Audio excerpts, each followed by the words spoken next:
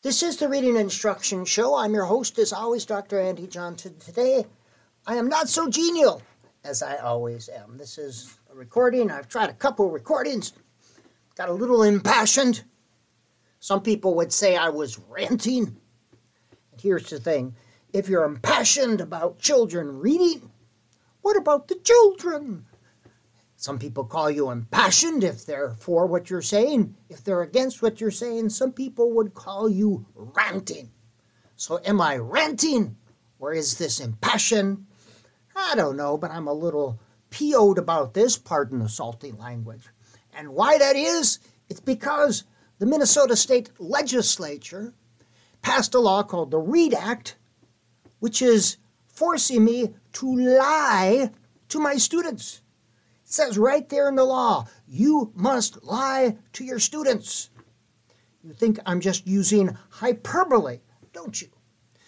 And my students, by the way, I work in a teacher preparation program here at Minnesota State University. I teach literacy methods, and I am now required to lie to my students. And I'm going to just explain some of the lies today. One of the standards which I must now teach with fidelity says this: students must know phonological and phonemic awareness, including, and I'm going to go through A, B, and C. The first one, they must know the phonemes that make up the English language. That's what I must teach them, and my students must know these. The phonemes that make up the English language. Now, a phoneme is the smallest unit of sound. There are 44 phonemes in the English language, units of sound. In all world languages, there's about 220. And my students must know the 44 phonemes. And I ask unto you, why is this important that students know all of these? How many of you know all 44 phonemes? How many practicing teachers know the 44 phonemes that make up the English language? Yet I must teach my students this. They must know that. And I'm lying to them if I tell them that this is important. And it's not. The second lie is part B. My students must know, and I must teach them, the ways in which reading achievement is related to phonological and phonemic awareness, comma, including the ability to recognize word boundaries, to rhyme, and to blend, segment, substitute, and delete sounds in words. Okay, all well and good. These are things related to phonemic awareness, and the way reading achievement is related to phonological and phonemic awareness. Related to reading achievement. Related to reading achievement. First, how do you define reading achievement? Is it reading test taking? The ability to read a paragraph and fill the correct bubble? Or is it related to creating meaning? Reading achievement? Or is it related to create meaning with print and use reading in a real life setting to create products and solve problems? Is the ability to use reading in the real world or to use reading in the school world? I posit, and I tell my students, we're not getting students ready to exist in a school environment.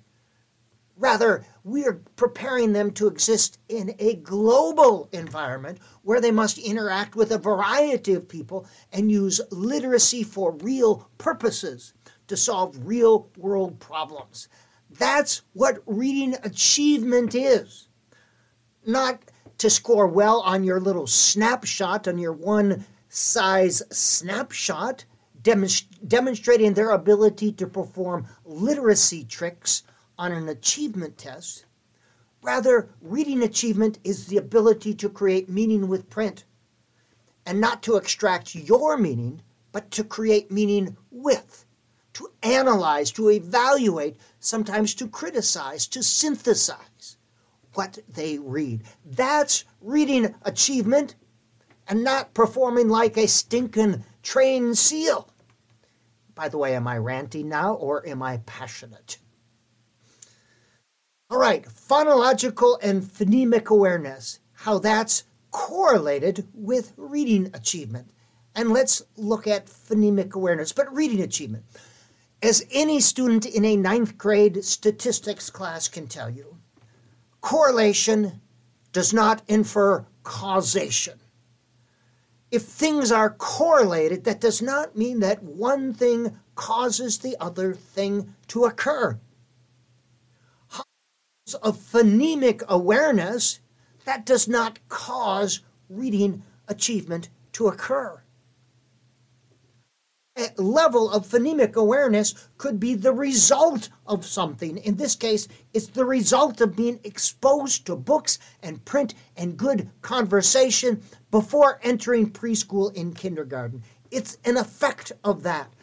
High exposure, so it's the high exposure to reading that's related to reading achievement, not phonemic or phonological awareness. It's a correlation, not a causal relation. And this is not to say that these things are not important. Phonemic awareness and phonological awareness are important components at the emergent level in preschool and kindergarten. But to present them as causal variables would be lying to my students. And I must lie. And by the way, am I ranting now or am I passionate? I always have to check. Am I ranting or am I passionate? I guess it depends on your point of view, doesn't it? All right. The next part, reading achievement is related to the ability to recognize word boundaries, to rhyme.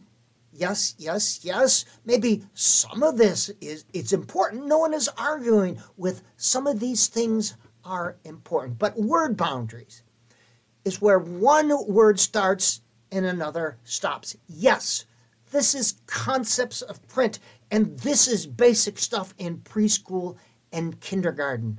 And rhyming, yes, rhymes have always been an important part of pre-K literacy instruction. It enables you to develop phonemic awareness, hearing similar sounds in words, and this helps students begin to recognize phonograms and other word parts. And it's important at the preschool and kindergarten level, but of course not grades 1 and beyond. And is it related to reading achievement? Does it cause reading achievement? That, my friends, is a bit of a stretch. Yes, is there a strong causal relationship between recognizing word boundaries and rhyming and later reading achievement? That is questionable. And does separating word boundaries and rhyming, does that produce better results than, say, reading lots of books, reading, talking, and writing? Is that direct instruction? Is that better than those things? Now let's look at blending, segmenting, substituting, and deleting word parts. This has to do with sounds, and again, this is phonemic awareness.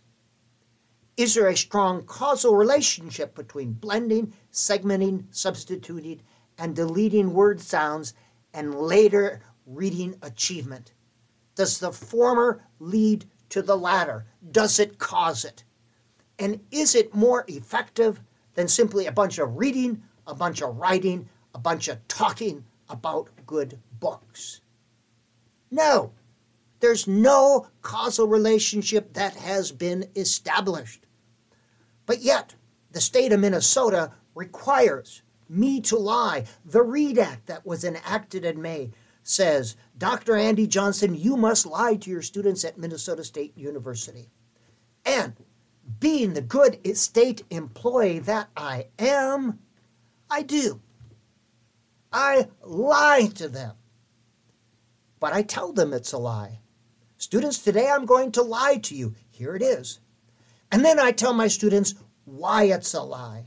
And I point to the research that shows it's a lie, a variety of research studies, not just one.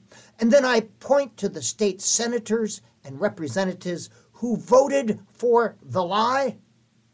And then I show the experience of these lawmakers who are really lie makers. I show how much experience in teaching reading that they've had or reading research. And here's the biggest lie of all. I am not to mention, the state law says, the 3 queuing systems. And I ask, is this pre-war Germany? Am I to ignore all the research I've read over the last 30 years? Am I to ignore all my own practice teaching, including tutoring struggling readers over the last 10 years? Am I to lie to my students and tell them that they must teach their students to use only a certain amount of information to recognize words and create meaning with print? If I do this, it's going to impede their ability to teach reading. It's going to impede their students' ability to learn how to read. The sad thing is you don't know what the 3 queuing systems are. You don't teach it. It's not a strategy that you teach. It is merely a recognition that students use, our brains use a multitude of data as they're reading, during the reading process, to recognize words and create meaning with print. Not just letter clues, but context clues and grammar and word order clues. That's called context. That's called syntax, semantics, and phonics, all 3 of them. That's the biggest lie. I'm to tell my students not to do this. Now, by the way, I do tell them to do this, but I don't call it the 3 queuing systems. I call it neurocognitive systems or interactive systems.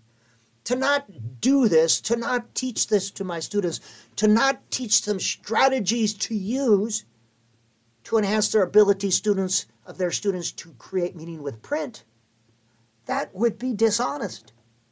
The state of Minnesota pays me to be an expert in literacy. I am paid to be a literacy expert, and I take my job very seriously. I get up and I read research every day. I synthesize the research. I write books and articles because the state of literacy is evolving. It's not static, it's ever evolving. And those that say reading, it's a proven fact, there is a proven method, that just shows naivety and lack of understanding about reading research. It is not a proven state. Everything is in evolution.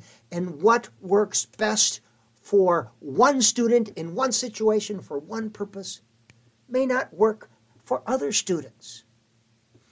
To say that phonemic awareness, an important part, but that works for some students, doesn't mean you should be teaching it in 5th and 6th grade to enable students to comprehend. That's just kooky talk.